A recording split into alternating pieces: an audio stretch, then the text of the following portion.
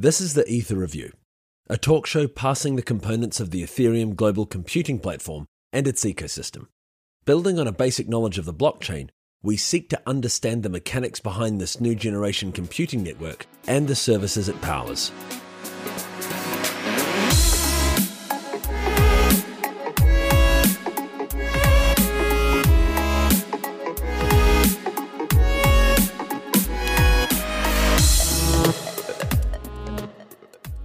This week's episode features 4 interviews from some people who I met while in Australia. Some of them are Skype interviews, some of them are in person. The problem was that while I was at the Tyro FinTech Hub interviewing, there was demolition going on right next door, and a lot of the audio that I captured wasn't usable. But I was connected to a bunch of people who I tracked down on Skype and managed to interview.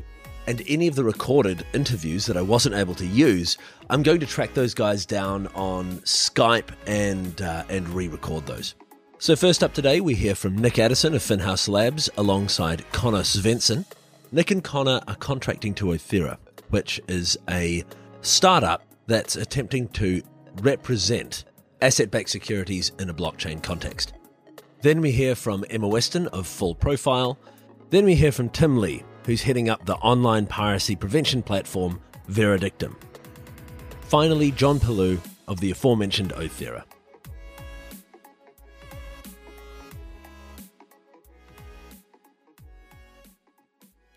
All right, well, Nick Addison and Connor Svensson.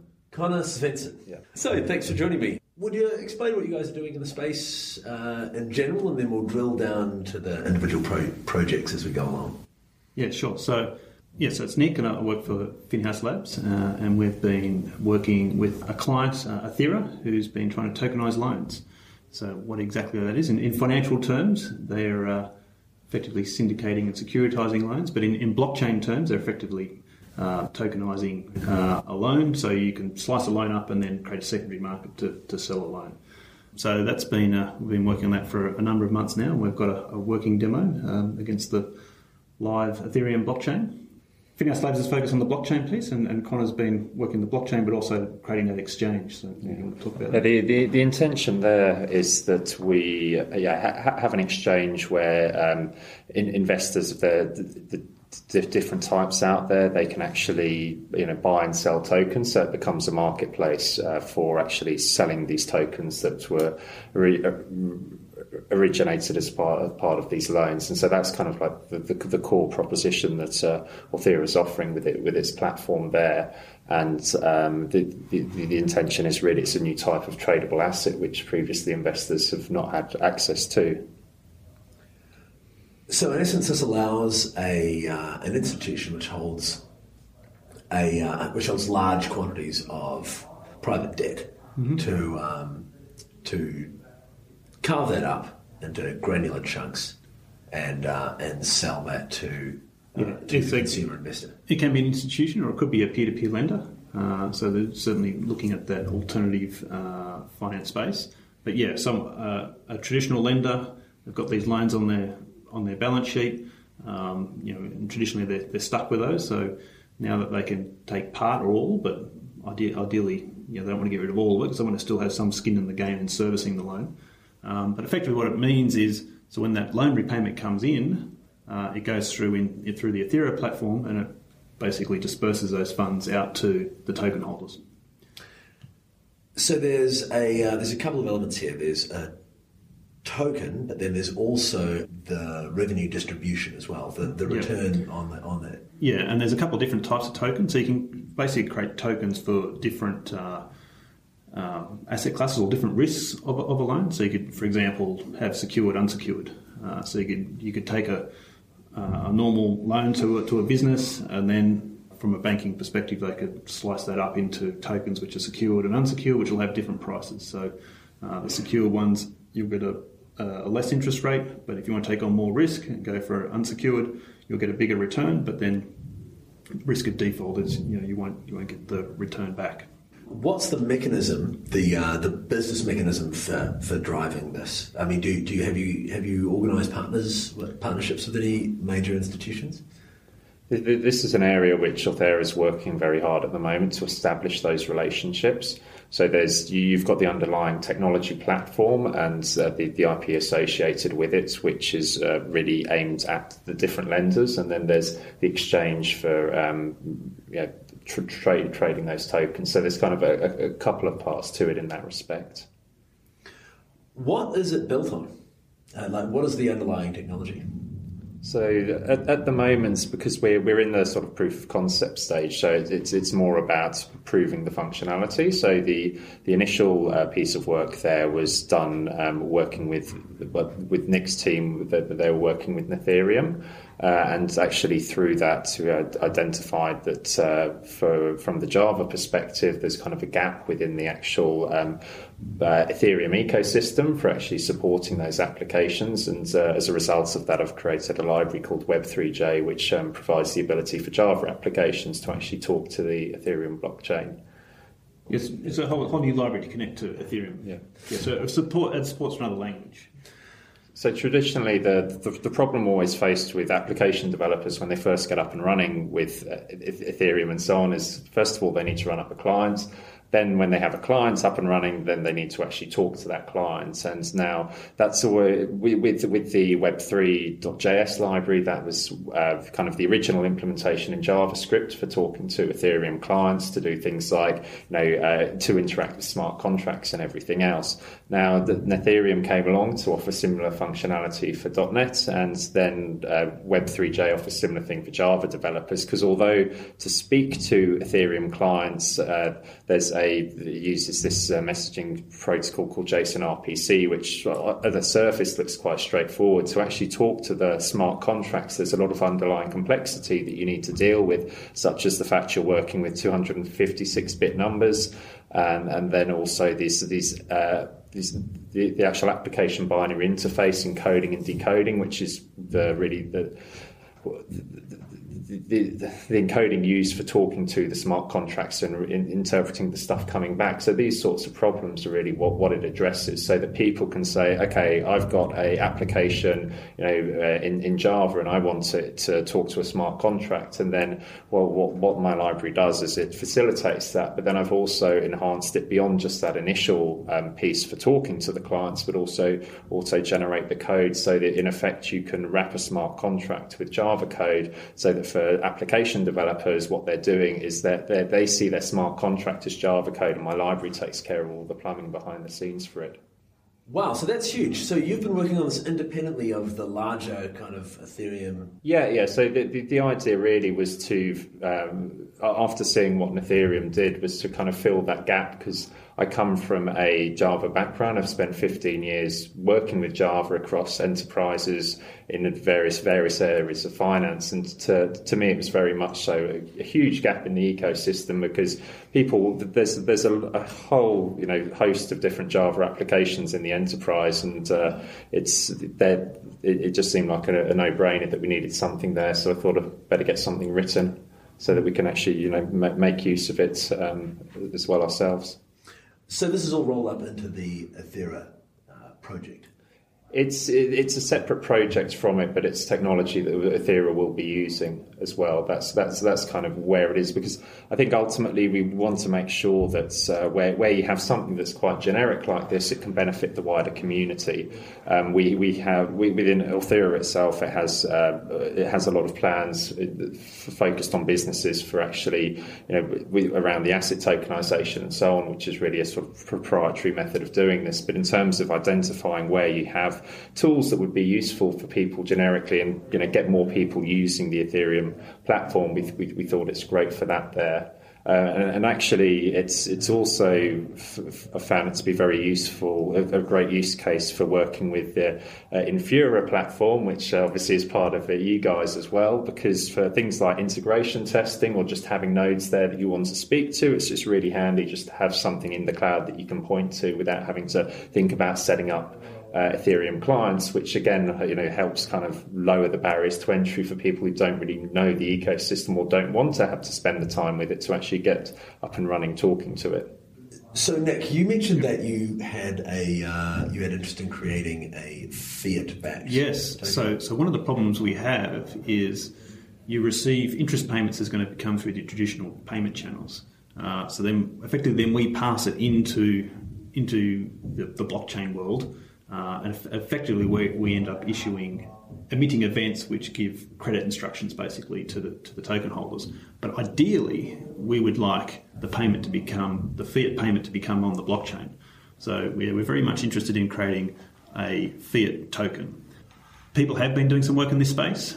So we saw last week in Shanghai, Santander had their Ethcash, which was tokenizing euro on the blockchain. One problem with that, though, is it's only one bank issuing. It's a bit like the Ripple or Stellar model, where you have a gateway or a bank is issuing a token against the deposits they hold. Ideally, and that effectively, then they can get priced. So in something like Ripple, you have market makers that sit in the middle and say, well, the €1 at Santander is worth different to €1 held at, say, Deutsche at the moment. And you'll have different price difference. But ideally, you don't want that price difference. So having done some work in Australia on something called the New Payments Platform, so it's immediate payments, which is a lot of countries have either done it or looking at it. Effectively, the model there is you have a central bank and you have exchange settlement accounts. So ideally, you'd want what we call a settlement institution. Ideally, a central bank would hold those funds. And then you'd have financial institutions plugged into a smart contract who can then exchange these coins or these tokens, essentially exchange currency. But the real currency is actually held in a reserve bank or a central bank or effectively a central settlement institution. So what is the advantage? How do you get all of those parties to play ball? Good question. And I think it's more, if you're a big bank, you can probably get away with it. You can say, well, I own 40% of the market or 30% of the market, and that's going to add some value. But ultimately, those customers are going to want to make a payment to another bank or to one of their customers who bank with someone else, in which case it's not going to work. So in order to facilitate payments to different customers who bank with different financial institutions, there has to be some level of collaboration. In fact, we saw a little bit of that last week as well in Shanghai. It was interesting. Sberbank from Russia, they're doing a partnership. Initially, they're starting with interbank messaging, so partnering with the Central Bank of Russia and other partner banks, but they're also looking at doing interbank payments. And I guess what we're looking at is a bit beyond that, is putting it out into customers being able to do that payments, and very much focused on what are the financial services you could offer. So me being able to transfer, say, an Australian dollar token to you is a credit transfer, but we're also looking at how could you offer other financial services. So things like direct debit capability, where I permission you that you can take a certain amount of money periodically from my account, or escrow services, where you can permission people to hold. Connor and I will permission you to hold our funds, or in Ethereum world, you can even take that even further. An account doesn't have to be owned by a person; it could be owned by a smart contract. This sounds absolutely amazing, and especially the fact that it's taking place in Sydney, which I did not realise until I came here on your kind invitation, Nick, was a hub of Ethereum development and cryptocurrency development in general. Why do you think that is happening in Sydney? What's the draw? The Ethereum. The first Ethereum meetup group was before even Ethereum was even live. It was 3 years ago. There's certainly been an emphasis when I went to Consensus 2016 earlier in the year in New York. I learned a lot of some of your colleagues from Consensus and many other people, and really wanted to come back and share what I learned and trying to build the community in Sydney. So we. With the other organisers, we're like, right, we're going to do dedicated monthly meetings, and we're really get our act together. But along with the meetups, we've also done full day workshops for developers, and the idea is to go across at a very thin level across a lot of content, and to boot people up the learning curve effectively. I was very pleased to see. So we've done a couple of those now. They're pretty intense, but it's very hard for a new developer to come in. There's lots of technology, and some of these technologies are a year old now and no one uses them anymore. And when you're new and you're looking at old blogs, which happen to be, from a year ago, which are high in the search engine thing because everyone's linked to them, is now out of date. So it's really getting people's, sharing the knowledge within the community. But it was very pleasing yesterday to see some people who were on our training course a month ago have been working on it and building on their products and are now looking at creating a startup from that knowledge. So it's seeding the community. And then the idea is that they'll learn other things and they'll feed back in, and then you end up with this feedback loop where everyone's feeding knowledge in and building a broader ecosystem, like what Connor's doing, for example, like creating the new library. There's a gap there. Build a library, share it, and other people adopt it. So, what are the kind of attendance that you've had at your meetups and at your training sessions? The workshops, yeah. So. We're sort of 50 up to 100. I think we've got over 100 at one stage. I think that was when we were focused on the legal world, so we had a mix of half the room of lawyers and half the room of nerds. And there's also business people are getting quite interested as well. The workshops, I think the first one we had 90 people come to the workshop, but there was a lot of people who weren't necessarily developers who soon were well out of their depth and left, or stayed to the end but didn't really get it.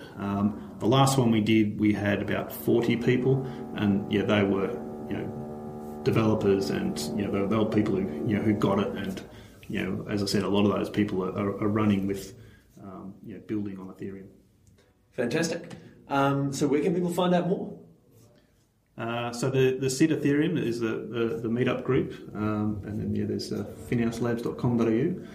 Yeah, and also Orthera is orthera.com.au, and for Web3J, if you just go to web3j.io, that'll take you to the GitHub page. It's also now linked as well on the official Homestead documentation page as well. So it's kind of, it's starting to, I guess, be in the right places so that people hopefully, when they find out about hooking up to Ethereum clients, they'll see, okay, here's an easy way to do it.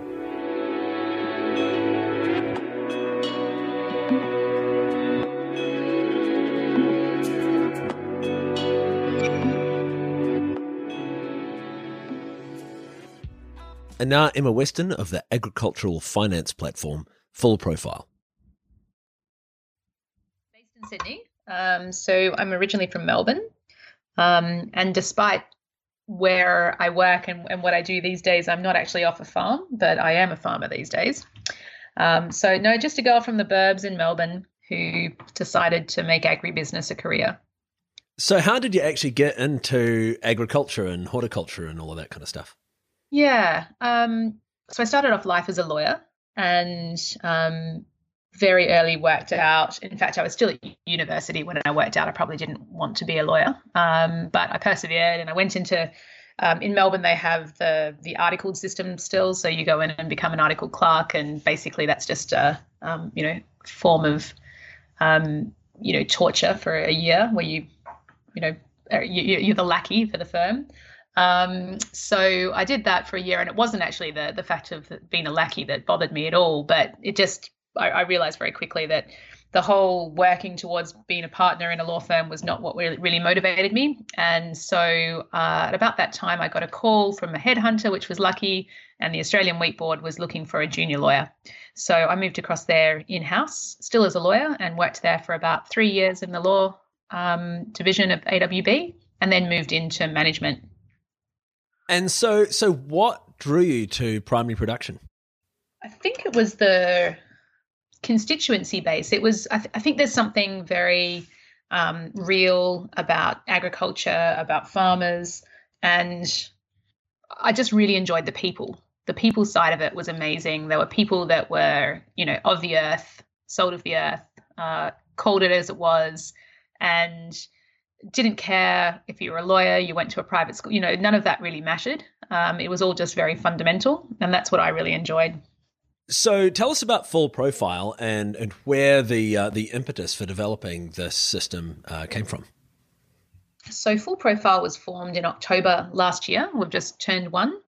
It came out of my co-founders, Bob McKay, Ben Reed, and myself were at a time where we could come together to form this particular business. We'd all of us had been involved in another business called AgFarm, which Bob had founded way back in the early 90s and had grown from being a simple agency business for the Australian Wheat Board into being Australia's largest independent grain broker and one of the largest pool managers, which is like funds management for grain in Australia, a significant seasonal finance provider to growers.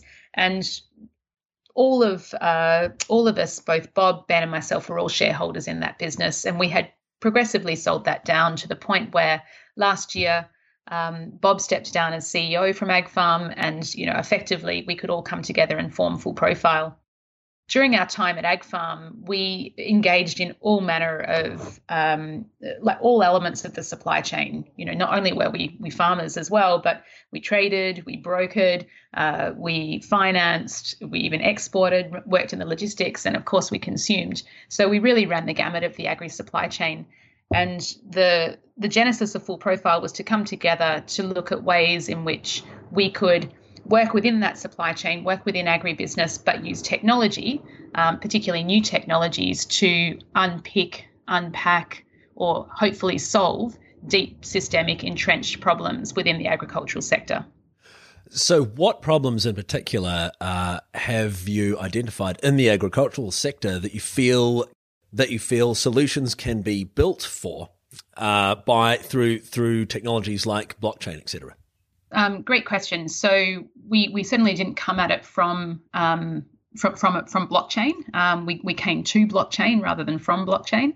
And the initial problem that really captured our interest in this space was the risk that growers bear and farmers bear in the supply chain. We were quite focused on the beginning of the supply chain, at least initially.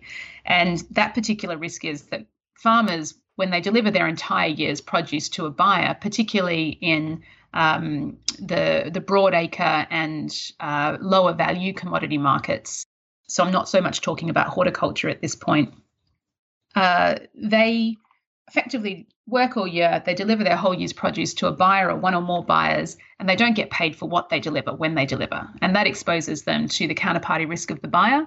And this was seen as just the way things were done, which meant that just the way things were done included annual insolvencies and liquidations on the buyer side, where the grower was left with no assets, so no commodity, because they had already delivered that in, and they didn't get paid either. And these are particular problems that happen annually in Australia and also overseas. So we set about wanting to solve that particular problem to begin with, de-risking that transaction, moving through to real-time settlement was what we were looking for. And we looked at the inherencies of blockchain, and in this instance, what we're working with this year is a private instance of Ethereum. To solve that particular problem, we then realized that there was additional functionality and inherency within distributed ledger technology that would allow us to build business logic in the form of smart contracts. And some of the smart contracts that were built, for example, in the grain purchase area, allow for third parties to get paid at the same time as the farmer gets paid. And that includes research organizations, for example. When levies are deducted at the time of a delivery, they can go straight through to the research organization. It includes endpoint royalty managers. So when the farmer declares which variety they have delivered, and if there is a royalty payable on that, that also can be deducted and remitted directly to the endpoint royalty manager. So those were the sorts of problems that we started looking at whether we could solve. This is awesome, Emma. I grew up on an orchard in Hawke's Bay. Yeah, well, I mean, it's funny. That's an apple orchard? Or? An apple orchard, yeah. It's exactly where I am right now, actually. And my father, who ran the orchard, had this one guy who was, I mean, it was great to be able to sell to this business called Sean. Actually, no, I probably can't say what it's called. But this guy was consistently for years 6 months in arrears on all of his payments, and it was a profitable business. He was just stringing the old man along. So Yeah, I mean, this when I read the information you sent me about Full Profile, I was like, wow, this is something that could really make a massive difference to the actual producing. I think so, and that's where we started, but we actually have vision to take this all the way through the supply chain. So you're absolutely right. Those buyers who are using farmers as their source of credit, essentially. The solution we're building does expose that particular form of trade, and our argument would be, well, that's a good thing. That form of transparency is actually a good thing. Farmers should know whether or not the buyer has sufficient funds available at the time of making a delivery, and whether or not they're going to get paid. So, we think that's a good form of transparency. It also means that you don't care who the buyer is, because you don't have to do due diligence on the buyer anymore as a farmer.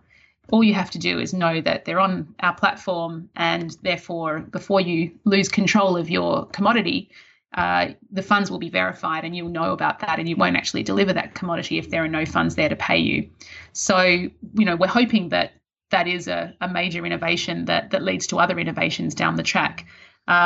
One of the other areas we're also working in is inventory finance, looking to streamline the financial transaction, because quite often those buyers, yes, they don't have the funds on their own balance sheet to acquire the commodity from the farmer.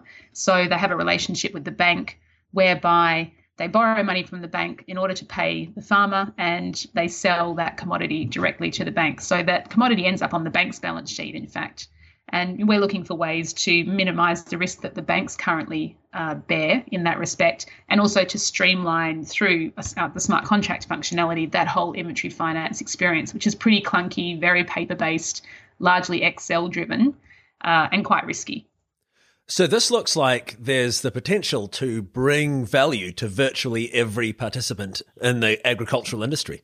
Well, I think that's our purpose. As CEO, I'm not looking to cause losses to people. We're trying to build wins. So we're really looking for where are the value pockets in the supply chain that can be exploited to everybody's benefit. And we take that all the way through to the consumer, of course, by looking particularly at provenance. So the use case that we're working with and what we're building is both tracking the digital asset, the financial transaction in respect of that asset, and also the information that surrounds that asset in the form of track and trace, or being able to tell a story about the product that I have bought as a consumer. The reason that I say this appears to bring value to every participant in the industry is that usually when we talk about these technologies, particularly distributed ledger technology, and the decentralization movement, or the technologies associated with the decentralization movement, is that we think of them as being disruptive. Whereas in the agricultural industry, there's no one to disrupt. There's no monopoly here. You've got a collection of businesses which are attempting to work together in the most efficient way possible, and this is a new tool that can enable them to achieve greater efficiencies. Absolutely. That's exactly the way we see it. And probably I need to replay this conversation at some point and capture those lines that you just, the way you just put it, because, for us, it's really about, I sometimes call it logical disruption. It's not disruption for disruption's sake. It's really thinking about, is there a better way of doing something? How do we de-risk what has become quite risky in terms of the transaction base and the transaction flow? And where can we bring in standards and cooperation so that we all stand to gain as a result of the system that we're building? Who are you partnered with in developing this? And do you have a roadmap for deploying this? So at the moment, we're obviously at the beginning stages. I said earlier that we've just turned one. So we are very much at the beginning. We would acknowledge that. We will have a pilot running this year, and we're developing our technology in-house at this point. It may get to a stage where we have to bring in partners to assist achieving the vision and the roadmap. Our focus has been very much on the developed world, so first world supply chains. I make the distinction because there is a lot of good work that has been done in social enterprise and in the developing world coming out of distributed ledger, the distributed movement generally. But that's not really our area of focus. Our area of focus is very much first world supply chains. So and very much around agriculture. There are obviously opportunities in other commodities. However, we are looking at the platform that we build being cross commodities. So we're starting with grain and then moving into livestock next year. We are also starting in Australia, our home base that we understand very well, but we have already started investigating a similar use case in the Canadian market, and we've developed that and we've put that on our website so that other people can have a look at that in terms of how we assess the Canadian market and the opportunity in Canada. And we're looking at similar markets in the US, also in Europe, interestingly, even in Finland.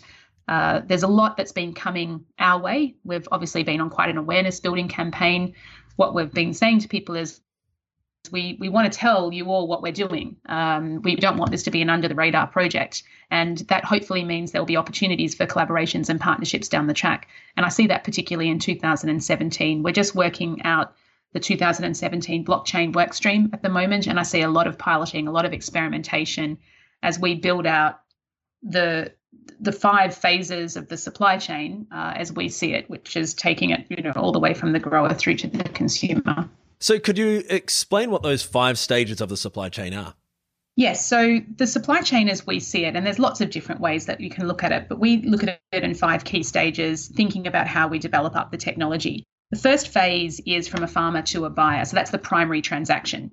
And to give you an idea of the scale of that market globally, that first transaction annually each year is worth around about $4 to $5 trillion in agricultural commodities. So it's a very, very large market. The second stage is the financing of that transaction. So supply chain finance normally starts at that point and can continue all the way through the supply chain. So we bring in finance quite early. The third phase is what we call trade to trade. That's where the buyer who bought the commodity from the farmer then may on-sell that to another trader, to another buyer. And interestingly enough, the commodity that came from the farmer could turn around in that trade-to-trade circle 2 times, 3 times, 5 times, 6 times. It just depends upon the commodity. It's not necessarily moving physically, but on a paper basis, it's been traded. Eventually, it finds a home and it enters the 4th phase, which for us is export and processing. We put those together because they're particular challenges when we look at blockchain. That stage involves a change of form of the asset. So it's going from a raw commodity through to a more finished product, some kind of processing involved, but also change of jurisdiction. So there's particular challenges there. And the 5th and final phase is the to consumer phase. So that's getting that finished product through to a consumer. And that's really where we start wrapping in the provenance aspects of what we're doing.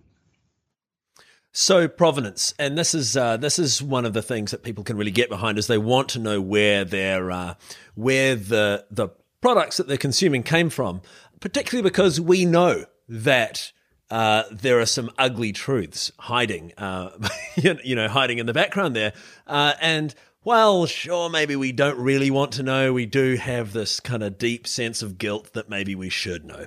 And so there are particular examples like coltan in consumer electronics, right? And that's a particularly that's way down the track. That's an extremely difficult provenance chain to complete, right? Yeah. But wine's an example of a pre-existing provenance system where you have incredibly in-depth auditing procedures throughout the manufacturing process to make sure that what comes out the other end is the same as what came in.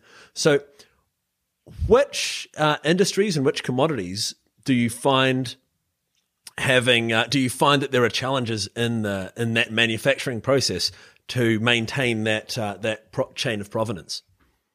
So I think that there are many forms that provenance can take, and our approach is to develop up different models for provenance, not just have a one-size-fits-all. I think it does depend upon the commodity, the value of that commodity, and the length of the supply chain. There are also, as a consumer, different consumers have different expectations, and that all needs to get taken into account when building out a provenance model that actually can stand the test of time and has value all the way through the supply chain and can be built upon through the supply chain. Particular examples that we are working on grain. Now, grain is an interesting one because we may not really care as consumers where our loaf of bread comes from. That may not be necessarily, top of mind for us. The provenance model there might be as simple as, is it organic or not, if that's what I'm interested in, and some way of verifying the organic status of the loaf of bread. Depending upon how fussy a consumer might be, they might want to get to regionality or something like that, and all of that can be captured in what we're doing. So I think there are differences in provenance. Wine, by contrast, we've already had different people who participate in the wine industry come to us with ideas around how that provenance system can in fact be improved. You're right, it's quite mature compared to other systems in the food and fibre space. However, there is an awful lot of counterfeiting and fraud that's still going on in the market. And that's something that has really surprised us as we've been talking with the industry and getting to know our customers better and what their expectations would be. The amount of counterfeiting and fraud is a real concern for business, not so much a concern that the consumers are expressing. They've been saying, well, I just think that if it's organic, it should be organic, or if it's labelled something, it should be what the label says. So there are some different motivations there, I think, Arthur. Sticking, and I know this is, I don't want to go too far off what Full Profile is doing, but looking at the wine use case, millions and millions of dollars are spent on auditing wineries every year. I mean, that is like massive. And the Yellowtail Winery, I know that they have 100 tanks, maybe even 200 tanks in their 1 million litre tank farm. The sheer volume of what these guys are producing is something on the scale of petroleum. And managing and auditing such a massive industry is incredibly expensive. Could you give us and I know this is maybe even a meaningless question, but could you give us an order of magnitude of how much you could reduce those auditing costs? I think, and I might not be the right person to answer and to put a value around how much the cost reduction could be.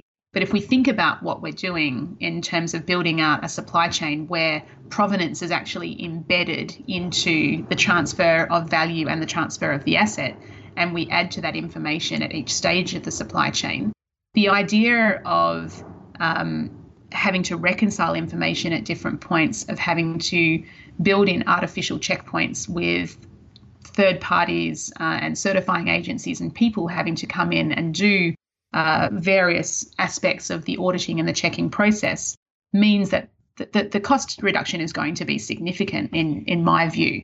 From a wine perspective, I don't actually know how much they're spending at the moment. I would trust that it would be a very, very large number. And I don't think you'll ever get away from health and safety inspections and all those sorts of things. But what we're really starting to talk about is the power of what the smart contract can do, and also the power of, or perhaps the convergence in the future of IoT and blockchain as well. So how much can we do with sensor technology and other forms of technology, not just blockchain alone, that will reduce these types of costs? And I'm sorry I can't put a number on it, but that's where I guess my thoughts are going at the moment. Okay, no, it's fine.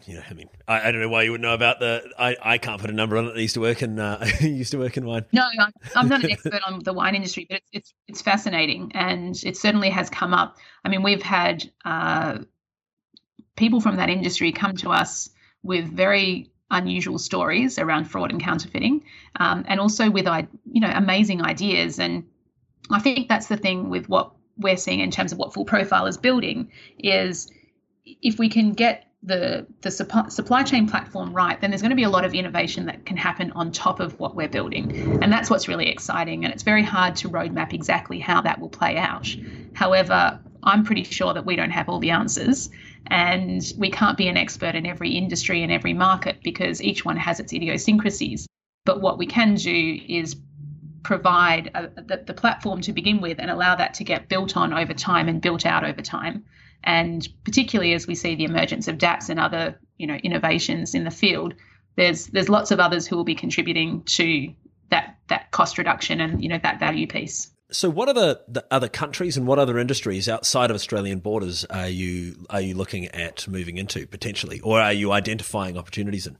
So First of all, Australia is a great test bed for us to work with. It has a great depth of agriculture, as we know, so that's fantastic. And it provides a fairly tight and well understood environmental and regulatory framework for us to work in. So we really see Australia as very fundamental to what we're doing. However, from the very beginning, we have built the platform and the scoping of the product to be cross-commodity and cross-geography.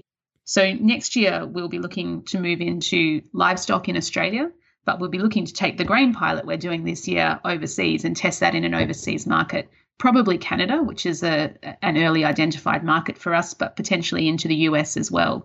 Other areas that have come to us in terms of commodities is not just the food part of agriculture, but also the fibre. So wool, cotton, those that forms part of what is agriculture as well. We tend to think food, but it's food and fibre. So there are lots of opportunities there that we're keen to move into that would lead us into the garment industry in the end in particular and industrials. And also really out of the box ideas have started coming our way. I was speaking to someone from Thailand yesterday that's looking at a particular project that would like us to be involved with there. Finland has as a particular issue that would be fantastic to work on as well. So I think there's lots of opportunities. There'll be a lot of experimentation in the next 12 to 18 months.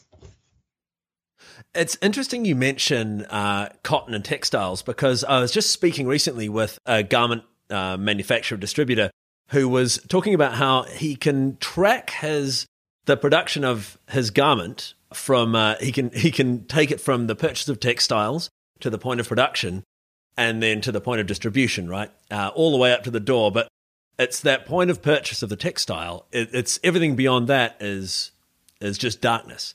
But the idea that from a completely different direction, you're building out supply chain provenance, it seems like increasingly there might be sufficient impetus to bring transparency to all these different areas of the supply chain that we do wind up getting to see exactly where everything is coming from.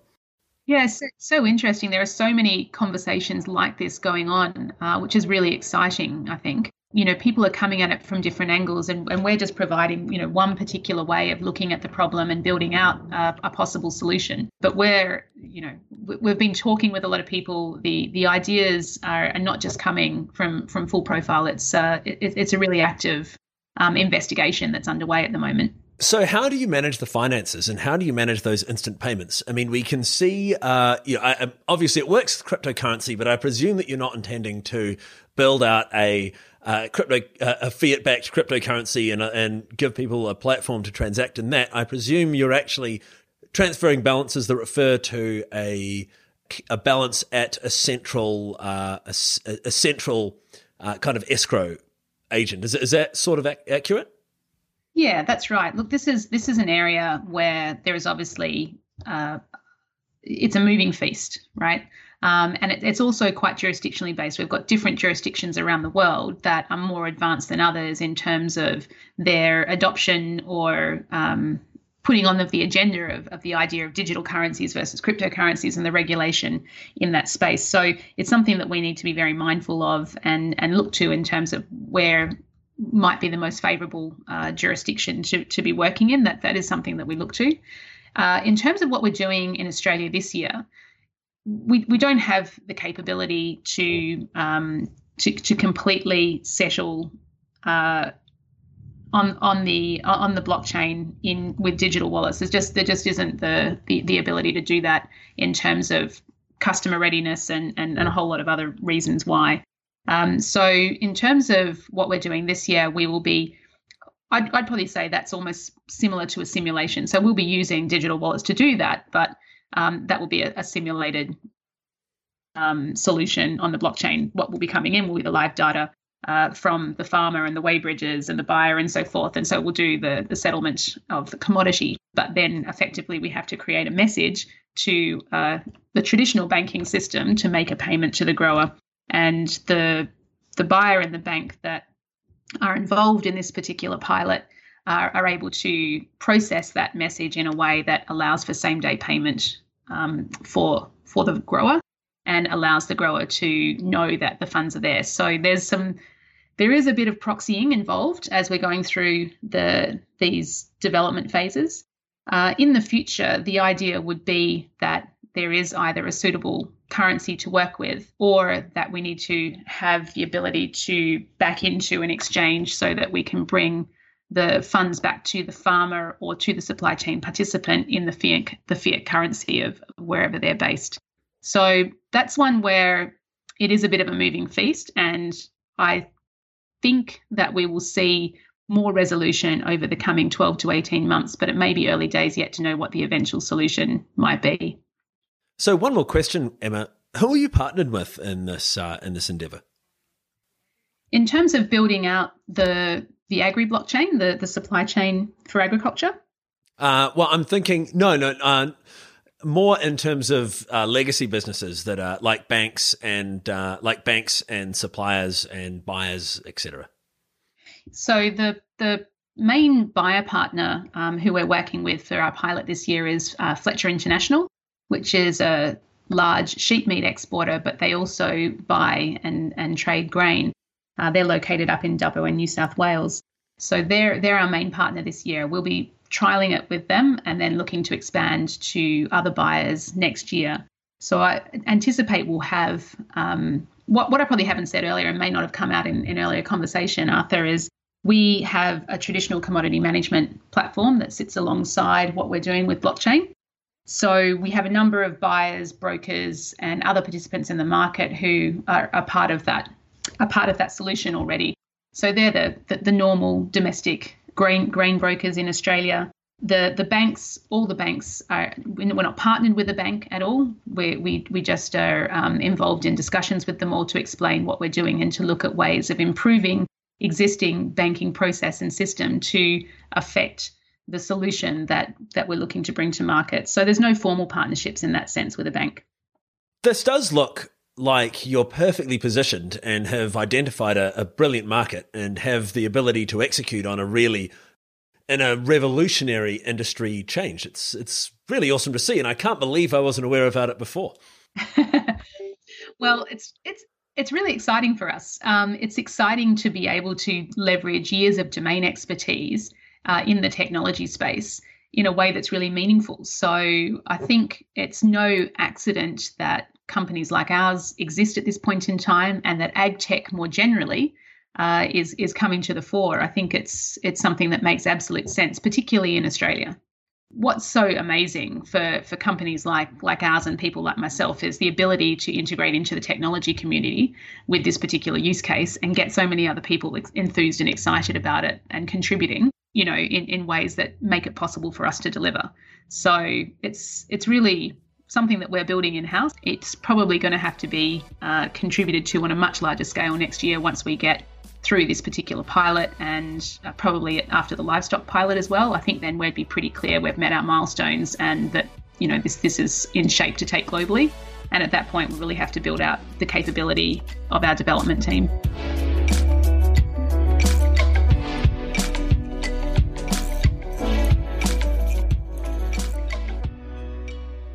I mean,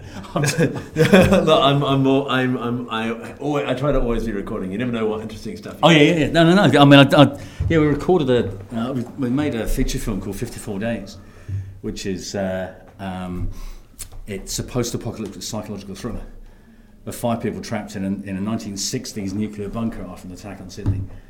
And as food and water runs out, they're forced to make the impossible decision of either one dies or all 5 die. So it's a good romantic comedy, obviously. Romantic comedy? No, it's not.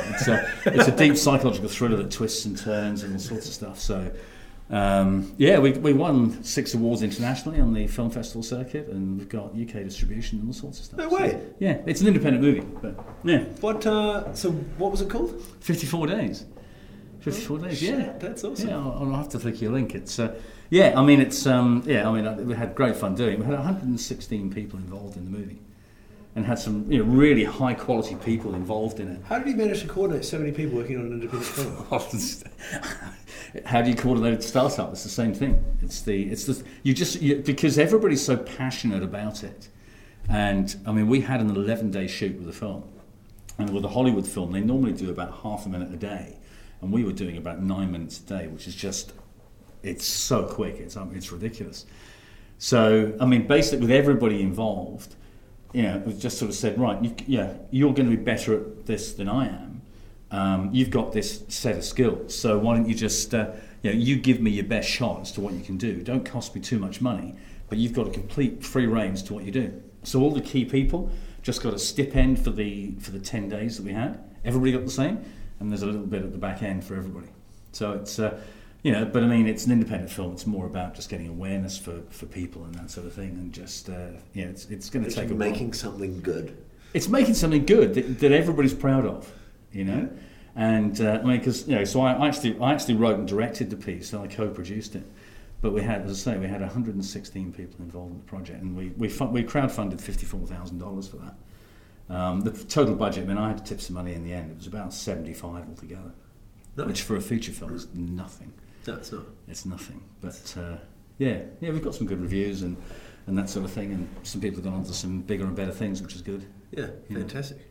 Okay, we'll do we'll blast through the intro here. So, Tim Lee, author of the upcoming Down the Rabbit Hole, Discover the Power of the Blockchain, and also the founder of Veredictum.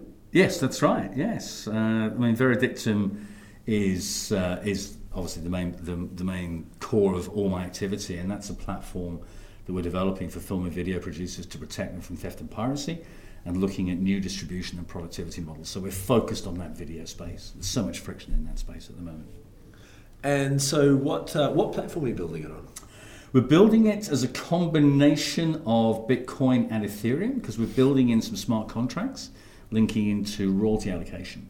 Because one of the big problems that exists is with video, often there can be music associated with it, and there's not an effective allocation of royalties automatically. So we're trying to create a smart contract front end and back end that automatically links in. When money comes in from YouTube, for example, it'll disperse the monies. So that's all part of the smart distribution part of it. So can you explain how Veredictum works and what value it brings to the table that isn't already there? I guess our big, hairy, audacious goal is to reduce film piracy by 80%. That's our big, hairy, audacious goal. Wait, for a start, where do you get 80% from? Well, in terms of, if you think of the spectrum of piracy, you've got the hardcore pirates and you've got those that are softcore pirates, okay? And the softcore pirates do it from a variety of reasons. More often than not, it's because they can't get hold of the content, or it's because they can, right? And so it's one of those issues that one has to approach it from two ways. A deterrent effect coming from the bottom and a distribution effect coming from the top. So it's the idea, if you make it easier to actually access the content that's fairly priced, reasonably priced, and you also have a deterrent effect, then you're going to hit about 80% of the market. That's the way we view it. The hardcore guys, they're always going to do it. Whatever you do, there'll be cat and mouse all over the place, and you've got to throw legal resources at those. So this represents a sort of a management structure from a strategic point of view for the big studios and those sorts of guys. This is the 80-20 rule, right? That's right. It's Pareto optimality. You spend 20% of your resources getting that first 80%, and Absolutely. 80% getting the final 20%. It's exactly that. That's the way that we've viewed it. That's our big, hairy, audacious goal. But I mean, you can't boil an ocean. You've got to just start off small, right? And it's one of those things as a startup, which is being self-funded in that sort of area right now. Although we're going for our first round of funding towards the beginning of October. What it means is we've got to look at the problems that we can sort out first. And the problem that we're really focused on is on a thing called freebooting. And freebooting is where it's social media theft, from a better way of saying it. So somebody will download a YouTube video, they'll strip all the producer content, then put it up on Facebook. That's the easiest way of saying it. And so as a result, the parties that actually steal the videos, they're the ones that get content that drives the sales funnel for that group. And then, so what it means is that the likes of YouTube plus the video producer lose money. And there was a report that came out midway through last year that showed in the previous 30 days, out of the top 1,000 performing videos on Facebook, 725 were stolen, with a loss of 17 billion views. Now that's just the tip of the iceberg, all right? So the issue is that everybody's the YouTubes and the producers are losing money. Net that equates to about $8.25 million just for those videos for that time period. So it's a much more pandemic problem that's going right across the whole social media platform, whether it be Instagram, Twitter, Snapchat. Stuff is just being stopped. It's just being lifted left, right, and centre. And so, there's a lot of friction that actually exists that's just causing problems. And having produced a feature film and having got involved in video content, I know how much effort goes into it. And it's frustrating as hell. I mean, we had our movie pirated, not as much as others, I have to say. But there was some buddies of mine that produced a feature film called Wormwood, which they spent 4 years at weekends producing. And it became this real cult film, post-apocalyptic zombie thriller. And it was the most downloaded movie on BitTorrents for about 2.5 weeks. And this guy just started saying, "You're eating my effing breakfast," was literally the way he sort of said it. And it's just this whole sense of frustration that's driving me to sort this out. Not only in terms of, obviously as a startup you want to make money and all that sort of stuff, but this is the driver in terms of, it is hard work producing good quality content. You know that with the podcast that you produce, the amount of effort you've got to go to get good quality content. It's hard work. And when people download it and just basically steal it, it's frustrating as hell. So how do you actually do it though? So I'm thinking about this now. Yeah. And the first thing I think of is you make a video, take a hash of it, store it in the blockchain, and then use that as your proof that you were the first to. Absolutely. Essentially, we've got a couple of patents that we're about to go for, so I've got to be careful how much I can say. But the broad brush approach is very much that we hash it to the blockchain, digitally fingerprint it in such a way that even if the video is chopped and changed, we can still actually track the video. And the notional idea is that, and we're talking with some of the video platforms right now, is that that we're looking towards getting them to be able to, as the video is uploaded, they can automatically then identify who owns it and if it's the right party. If it's the right party, let it go. If it's not, then defer it. So the idea is because we're platform agnostic, it's the idea of saying, right, this is actually for the benefit of the video producers. And we know it's going to be a tough ask, because we know the likes of Facebook, for example, with the greatest respect to them, who they do a fantastic job, but they're making money from the advertising of films going up there and videos going up there, and they're getting the engagement. So we recognise there's going to be a soft, difficult issue for them in terms of actually dealing with it. But we're trying to be completely agnostic of any platform so that everybody wins that is a video producer. And those are our customers that we're going for, and that's who we're trying to sort out. How long have you been working on this now? We've been working on it since November last year, and we've soft launched our first product, which is a very basic product, which is a film script. Well, it's a creative package registration. It's film scripts, TV Bibles, character Bibles, TV show formats, that type of thing, as the foundation for the actual video content that comes out. So we soft launched that literally 4 weeks ago, just to test some hypotheses in the market of will people actually adopt a blockchain-based registration service rather than a traditional registration service. And it gives us the reason to talk to the film community, which has been great.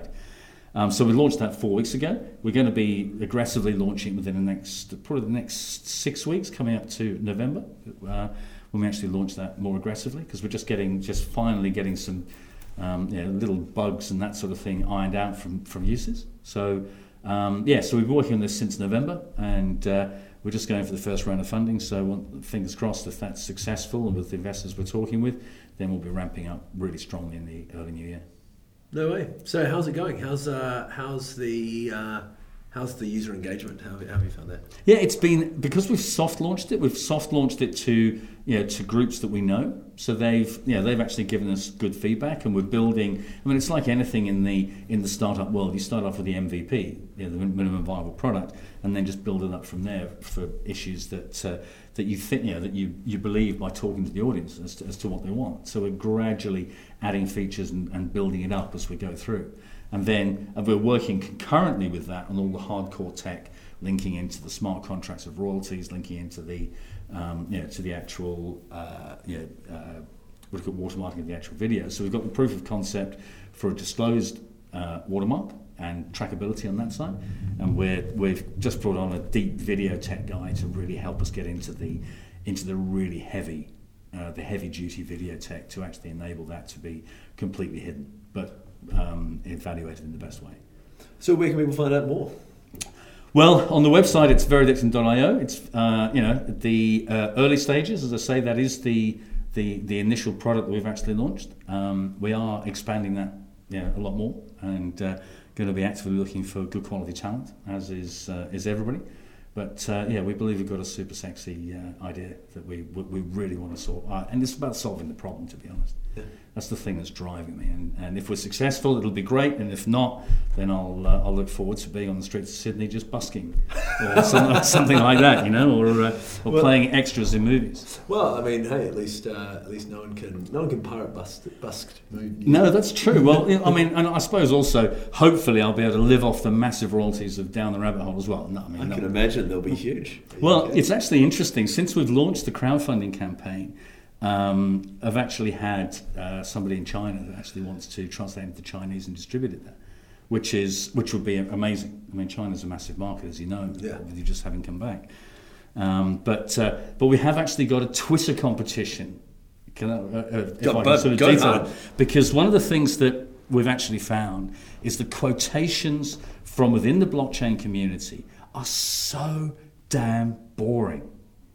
We need some really inspiring quotations. So we've got a Twitter competition out there for people to actually just to send us through really good quotations from themselves, their own quotations, and we're putting it out there. And the people that get voted for on Twitter for the best quotations will actually win a free book. It's a bit of publicity for them, and it helps us just sort of get the crowdfunding campaign out as well. This is awesome, because you're really crowdfunding comms right now. This is kind of my job. Yeah, I know. I mean, we've got things like Tweedledum and Tweedledee. They're actually in the 1951 movie, the Disney movie, not in the book, and they were actually from a John Bison poem, but they're dressed as schoolboys. So we've got the Tweedledee and Tweedledum talk crypto, and it's the idea. I do some cryptocurrency trading on a swing basis in the evenings. And so, there's a reward, for example, that I'll teach people how to get onto the cryptocurrency space and just look out there, some of the things to look out for. So all these types of rewards, all linked into Alice in Wonderland. And the thing that I discovered today, which really I found incredibly ironic, is that Lewis Carroll, who actually wrote Alice in Wonderland, actually got a first-class honours in mathematics from Oxford University. Yeah, absolutely. And that amazed me when I saw that, and I thought, because I've been linking Down the Rabbit Hole with Alice in Wonderland, and then just getting that linked together, I thought, this is serendipity. I wonder what, because there is a weird abstract kind of side of Alice in Wonderland. It's actually interesting because the Mad Hatter's Tea Party, evidently in a lot of asylums, in Victorian asylums, they actually had tea parties where people dressed up because it was a form of therapy. And so he's actually taken a lot of, because it was written in 1865, so he's taken a lot of the reference points from his point in time and put that into the book. It's really interesting. I'm trying to do more research on it because I find it fascinating. Because I also thought part of the Mad Hatter was the idea that they used lead in the manufacture of. It's mercury. Yeah, it was mercury. It was mercury, and it actually did cause genuine madness. Ah, well, but it's interesting because with the idea of Down the Rabbit Hole, when you do go down a rabbit hole, you actually come across this massive cavern underneath. And that is exactly the allegory for the blockchain, because, as you know, everything's under the surface. There's so much going on that we all know about because we're in that bubble. But people outside, because the blockchain is impossible to describe in 5 words, it's such a complex technology, you have to get really underneath it to actually understand. And this book is designed for non-techies, because I understand the technical side, and I translate it, but I'm not a heavy-duty coder. I've done some coding, but not a lot. And so this is all about translation. Cool. Oh well. So veredictum.io and Down the Rabbit Hole, Discover the Power of Blockchain by Tim Lee. When's that coming out? It's coming out on November the 17th, but the crowdfunding campaign goes until October the 17th, so it's really tight. But we're going to be building this weekend a link to support it in Ethereum and in Bitcoin, because Kickstarter don't take it, which is really frustrating. So downtherabbithole.news. Perfect. Awesome. All right. Cheers. Awesome. Fantastic, Tim. Thanks, buddy.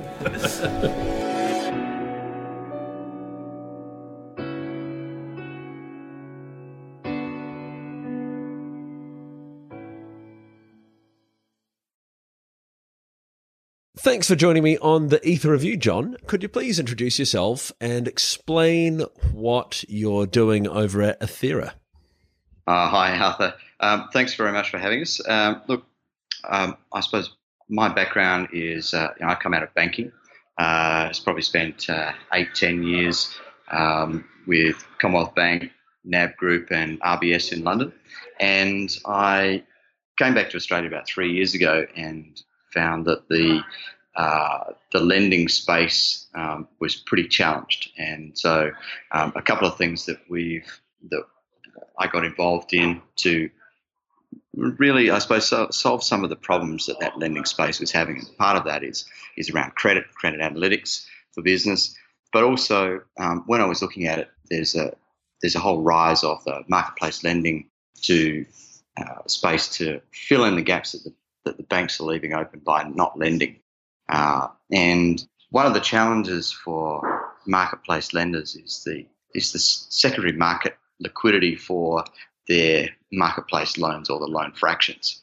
And it's really the thing that is ultimately going to stop the scaling or slow down the scaling of that part of the business. And so I put my thinking hat on and I suppose applied some of the blockchain technology ideas that I'd been reading in the Ethereum white paper to create a process and a platform to digitize loans and then make the digital tokens tradable. I suppose that's the thing. Provide liquidity in the marketplace and ultimately transparency. So that was really my main objective. I know it's a bit of a long-winded explanation of how I got here, but that's kind of where it came from. So can you break down the opportunity that you see in that secondary market for these credit-backed securities, digital securities? Digital securities. Yeah, exactly. Look, I suppose the problem that we're solving in a nutshell is there's essentially three problems. First of all is transparency. So the marketplace lending market and other securitization markets historically have been challenged by lack of transparency. It was really the thing that brought around the global financial crisis, big tranches of securitized assets with no visibility of what the actual assets were, what the performance was like.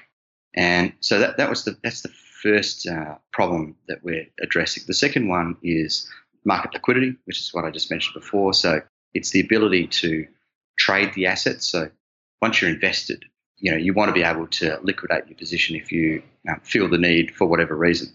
And that's currently really not possible in that market space, whether it's marketplace lending or whether it's securitized assets.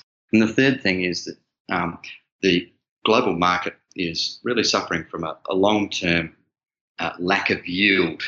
Very low interest rates post-GFC means that there's essentially no way of generating revenue on your invested, cash assets, unless you want to take investments into illiquid assets like property and those types of things. So they're the three things that we're trying to address. And what our solution does is essentially provides total asset provenance. Once we digitize the loan, we can track the full history of the loan asset or the asset-backed security, right from the inception of the loan, i.e. the loan application, the creation, the credit application, the credit reports from reporting agencies, the security pack, right through to the full repayment history of the loan. So it gives this wonderful view of what the asset is actually comprised of and how good or bad that asset is. from a liquidity point of view, once you digitize an asset and or tokenize the asset, it's as tradable as Bitcoin or Ether or any of the digital cryptocurrencies. So it's instantly tradable. It's very low friction, and it makes the potential for a low friction, highly liquid market quite possible, which is great for the investor. And the final thing is about yield, and yield is a really tricky thing. When you have structurally low interest rates, there are very few things you can do to leverage yourself up in the yield stakes. However, the digital assets actually do provide a mechanism for leveraging yield. I'm not going to go into the technical details of it, but certainly it's possible for both lenders and also the originators of loans and also investors in the loans to capitalise on an asset that essentially appreciates in value over time. So it's allowing people that are investing in cash to leverage themselves up in yield, and that's essentially what we do and the problems we solve. So in leveraging, though, doesn't that bring in the same systemic risk that we associate with the global financial crisis? I use leveraging in a different description. So normally when you talk about leverage in financial terms, you're talking about borrowing, leveraging versus borrowing through the mechanism of borrowing. Yeah. Yep. So your debt to equity ratio is increased. What I'm talking about here is the ability to increase your yield through the way that you trade the asset, rather than applying debt or leverage to the actual asset.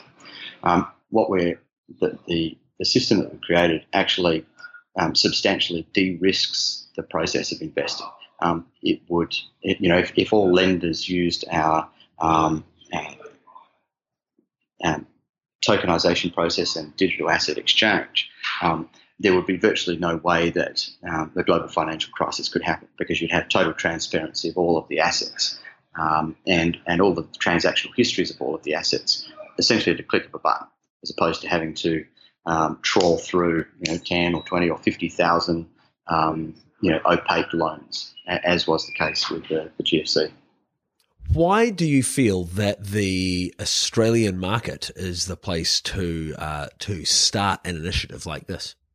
Look, I think it probably wouldn't have made much difference which market that I was in. I think the opportunity is largely the same. I think the problems are systemic and global, and I think that those three fundamental problems exist in all markets. Australia it has its challenges, but it also has its upsides for setting up startup and doing development. Number one, we've got some really good tech developers here with some pretty amazing skills. I suppose the cost of development in Australia is probably substantially lower than if you were trying to do the same thing in Silicon Valley, just because the market is not there sucking up the capacity of the tech developers. So from that perspective, it's actually a pretty good place. The challenges are finding investment is difficult in Australia. The investment community has a much smaller view of the world. That could be good, but it also could be bad. When we're looking at the size of the market in Australia, you put together budgets of what the potential for a business is, and as soon as you start seeing revenue numbers in the hundreds of millions of dollars, investors look at you like you're crazy because they don't see the Australian market as that big. But the reality is, if you're in the US or the UK, those are actually very small numbers as far as projections go. So it can be a bit challenging from that perspective. But as a general rule, it's probably quite a good place to build the tech. It's not always the ultimate home for the tech, if that makes sense.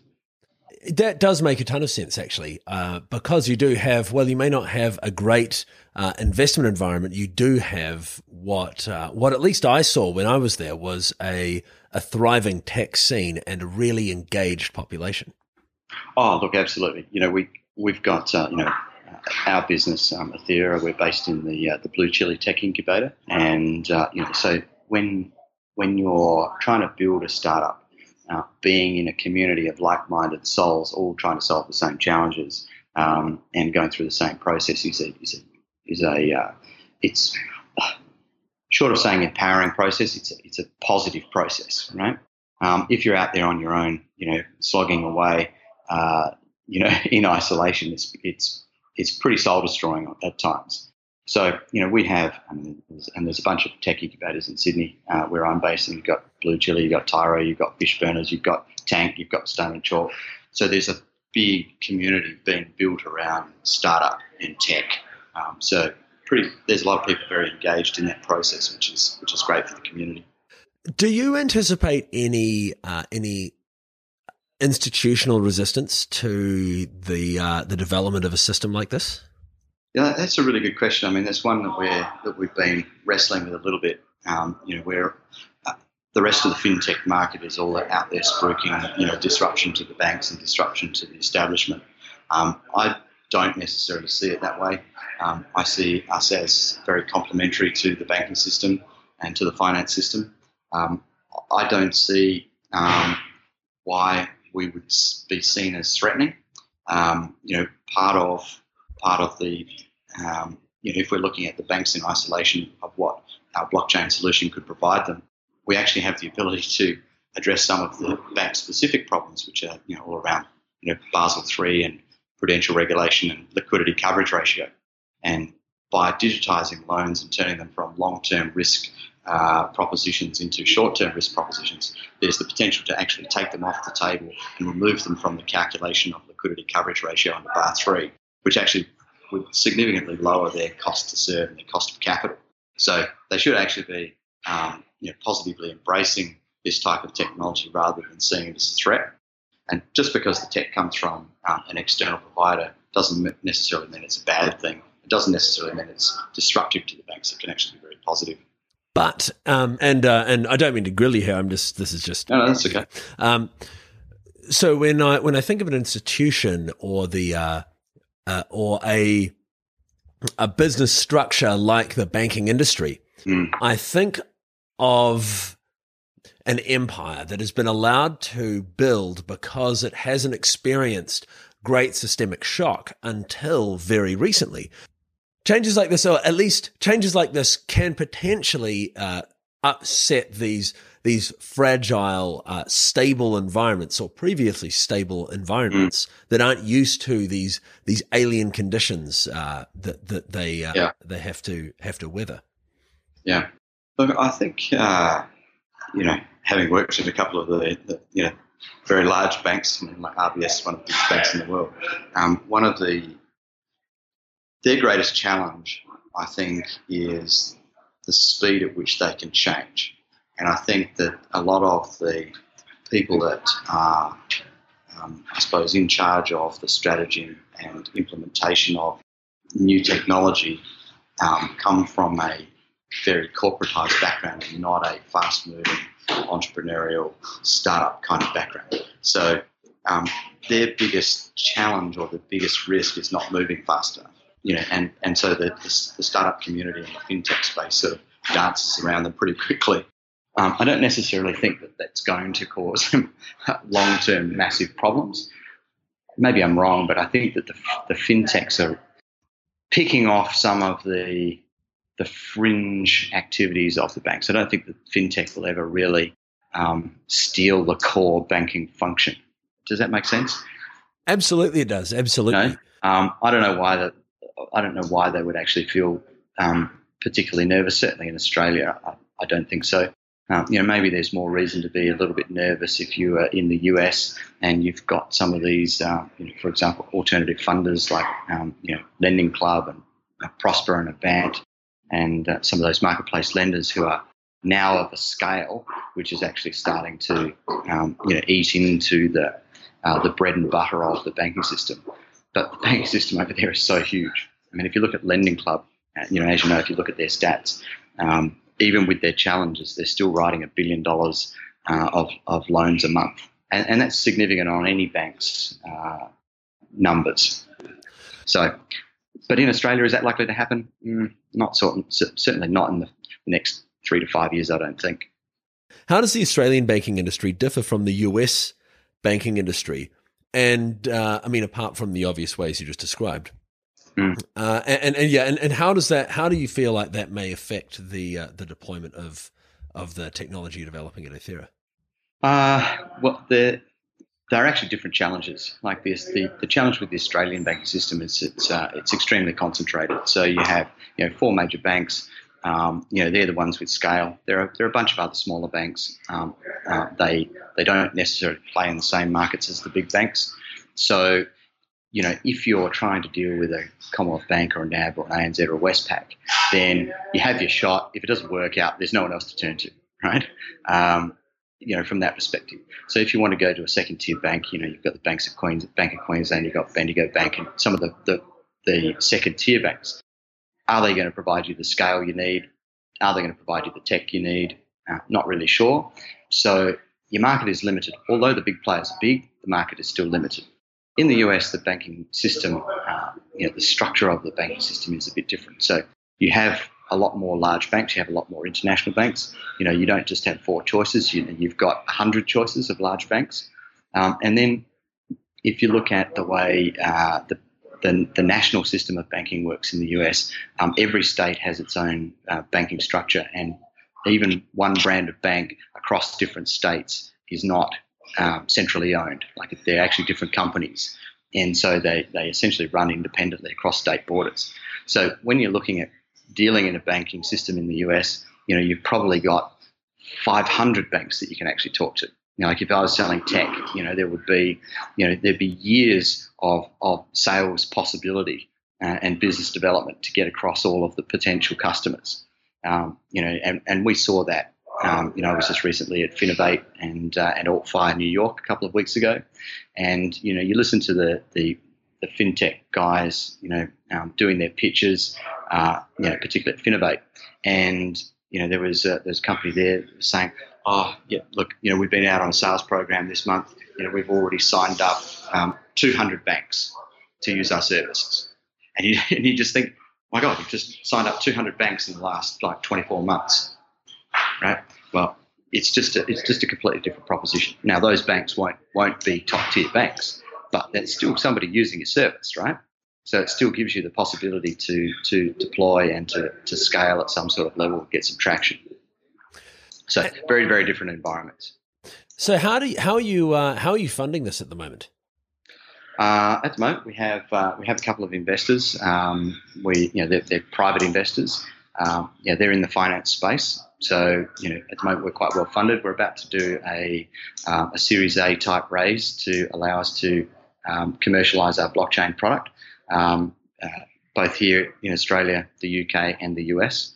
As soon as we have that completed, and we're hoping to have that done by sort of Christmas or just after, we'll soon move into the market, start getting complied, and deploying a commercial enterprise version of our services. Well, that sounds fantastic. I really look forward to seeing how it develops. It's an exciting time. Yeah. It's a very exciting time for it. It's exciting for everyone. It's awesome. Especially in Australia, because you guys have this really, there's this tight-knit community there where everyone seems to know one another, and everyone is working on such cool stuff. It was really exciting just to hang out in the Tyro FinTech Hub and meet a bunch of those people. Obviously, I didn't see Athera there, but FinHouse Labs are contracting to you guys right now, aren't they? That's correct. Yeah, they've been a core part of our development program for our blockchain product. They do a fantastic job. They're on the kind of the leading edge of blockchain development and tech. They've been massively helpful.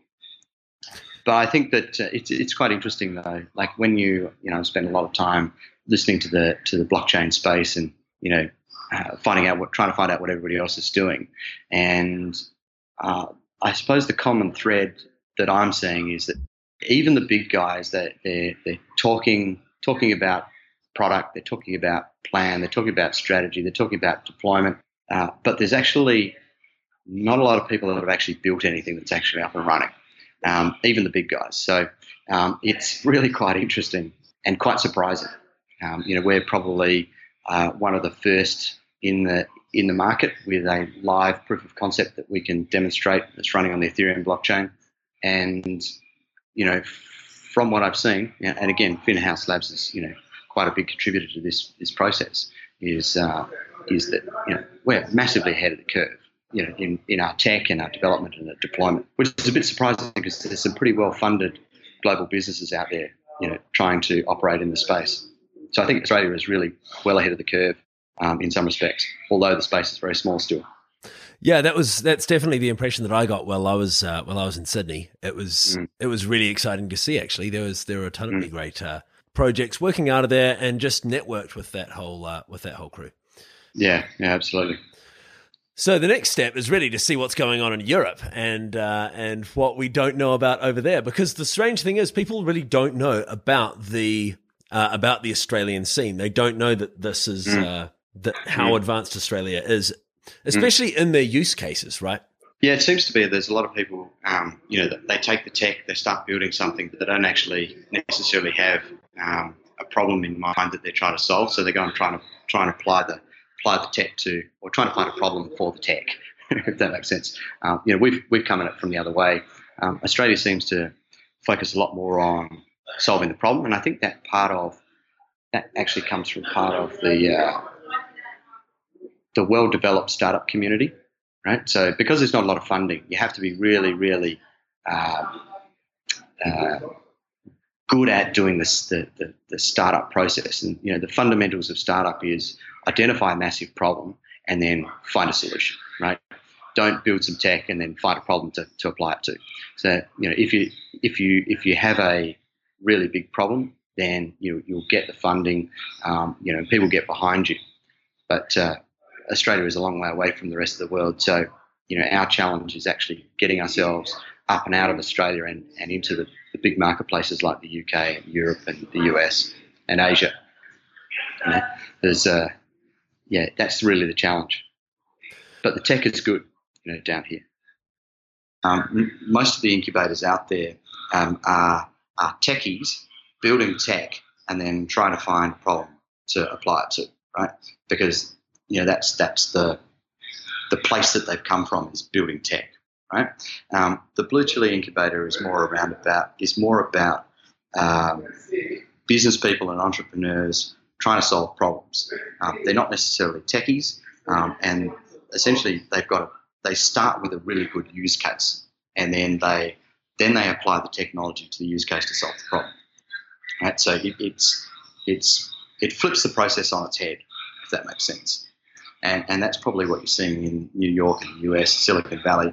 There's lots of developers. There's lots of these tech guys. They've come from the tech side. They know what their tech can do. They know all of the capability, but they don't actually have the workflows and the use cases and the problems to solve.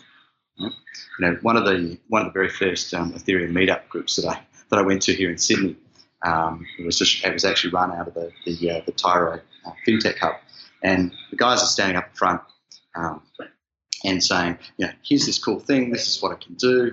Okay, who's got any great ideas to, problems to solve, right? And then everybody's looking at each other and going, well, what do we do with this thing? And and they're kind of looking at it and going, well, we can do the hello, the greeter. We can make that. We can do this. We can do that. And I'm sitting there going, well, shit, I've come out of banking. My part in banking was international trade finance. And I'm sitting there, this is like a year ago or more, going, think, probably out of all of the things, apart from what I already had in my mind, if I was going to give an idea, I would say international trade finance and the supply chain process would be the absolutely the most perfect thing to apply blockchain to, because it involves all of these, lack of trust and custodian type issues that you're trying to solve across international borders, with payments and with documents and with this proof stuff that you need, right? And it's always been processed using letters of credit, documentary collections and bills of lading and insurance documents and certifications that pass back and forth through the system. It's been done like that for 100 years, right? And it hasn't changed. And yet, in the last probably 10 years, a lot of those individual components are being digitized. So you've got electronic bills, you've got electronic insurance documents, you've got electronic quality certifications, you've got a whole lot of the stuff that's being digitized, but the whole thing is not end to end put together, right? And so I put my hand up and said, well, here's a prime use case. if anybody wants to have a crack at it, I'm not going to do it because I'm out of that banking part of it. But really, it's not something an external party can easily solve, that particular use case, because you actually need all of the banks to participate because they're the custodians of finance, right? So it actually really needs to be built from an internal bank to bank kind of solution, as opposed to the proposition that I have, which can be applied to anybody. Yeah, it's funny because when I first took interest in Bitcoin, I was at a family dinner, and there was this guy there who was the general manager of a major apple exporter, Packer exporter in Hawke's Bay, which is where I'm from, and I mentioned Bitcoin to him, and he's just like, oh, that's, bloody hell, that's what we've been needing for ages. And of course it would have to because no one would ever come to agreement about who was going to be the person to actually make the international unit of trade. We've been waiting for this, and of course it's not going to be Bitcoin, but it's not going to be Bitcoin now. but it's interesting to see how quickly he leapt on the idea, and so hopefully we'll see something like that happen soon. Well, I think that the part of that R3 consortium is trying to address international trade stuff, and I think some of the banks, a smaller group of the banks inside that consortium are passing trade transactions already. I think there's about 5 or 6 now. I think Santander is one of them. I think maybe who else is there? And it's not RBS, but there's a few of them that are doing international trade prototype type transactions or testing transactions to see if they can make that work, which would be absolutely fantastic. But I think what they really need, I think what the whole world really needs, is for the governments to get behind cryptocurrency and start seriously thinking about issuing native cryptocurrency. So the crypto Aussie dollar, crypto pound, crypto US dollar. And I think once they take that leap of faith, right, the whole blockchain capability, the blockchain industry will catapult forward at light speed, right? Because once you start taking out the cross-cryptocurrency exchange risk, you take that out of the equation, and it suddenly becomes a hell of a lot easier. It also becomes a hell of a lot easier to start using some of the real full capability of smart contracts on the Ethereum blockchain. Once you can start passing digital currency through actual Solidity code and through the contracts, as opposed to having to either pass the transaction through Ether or some other way. That's really when the whole thing starts to move. Hey, well, thanks a bunch for your insight, John. This has been really, really educational, and it's great to hear. It's great to hear the perspective of someone from the banking industry in Australia. My pleasure. It's great talking to you.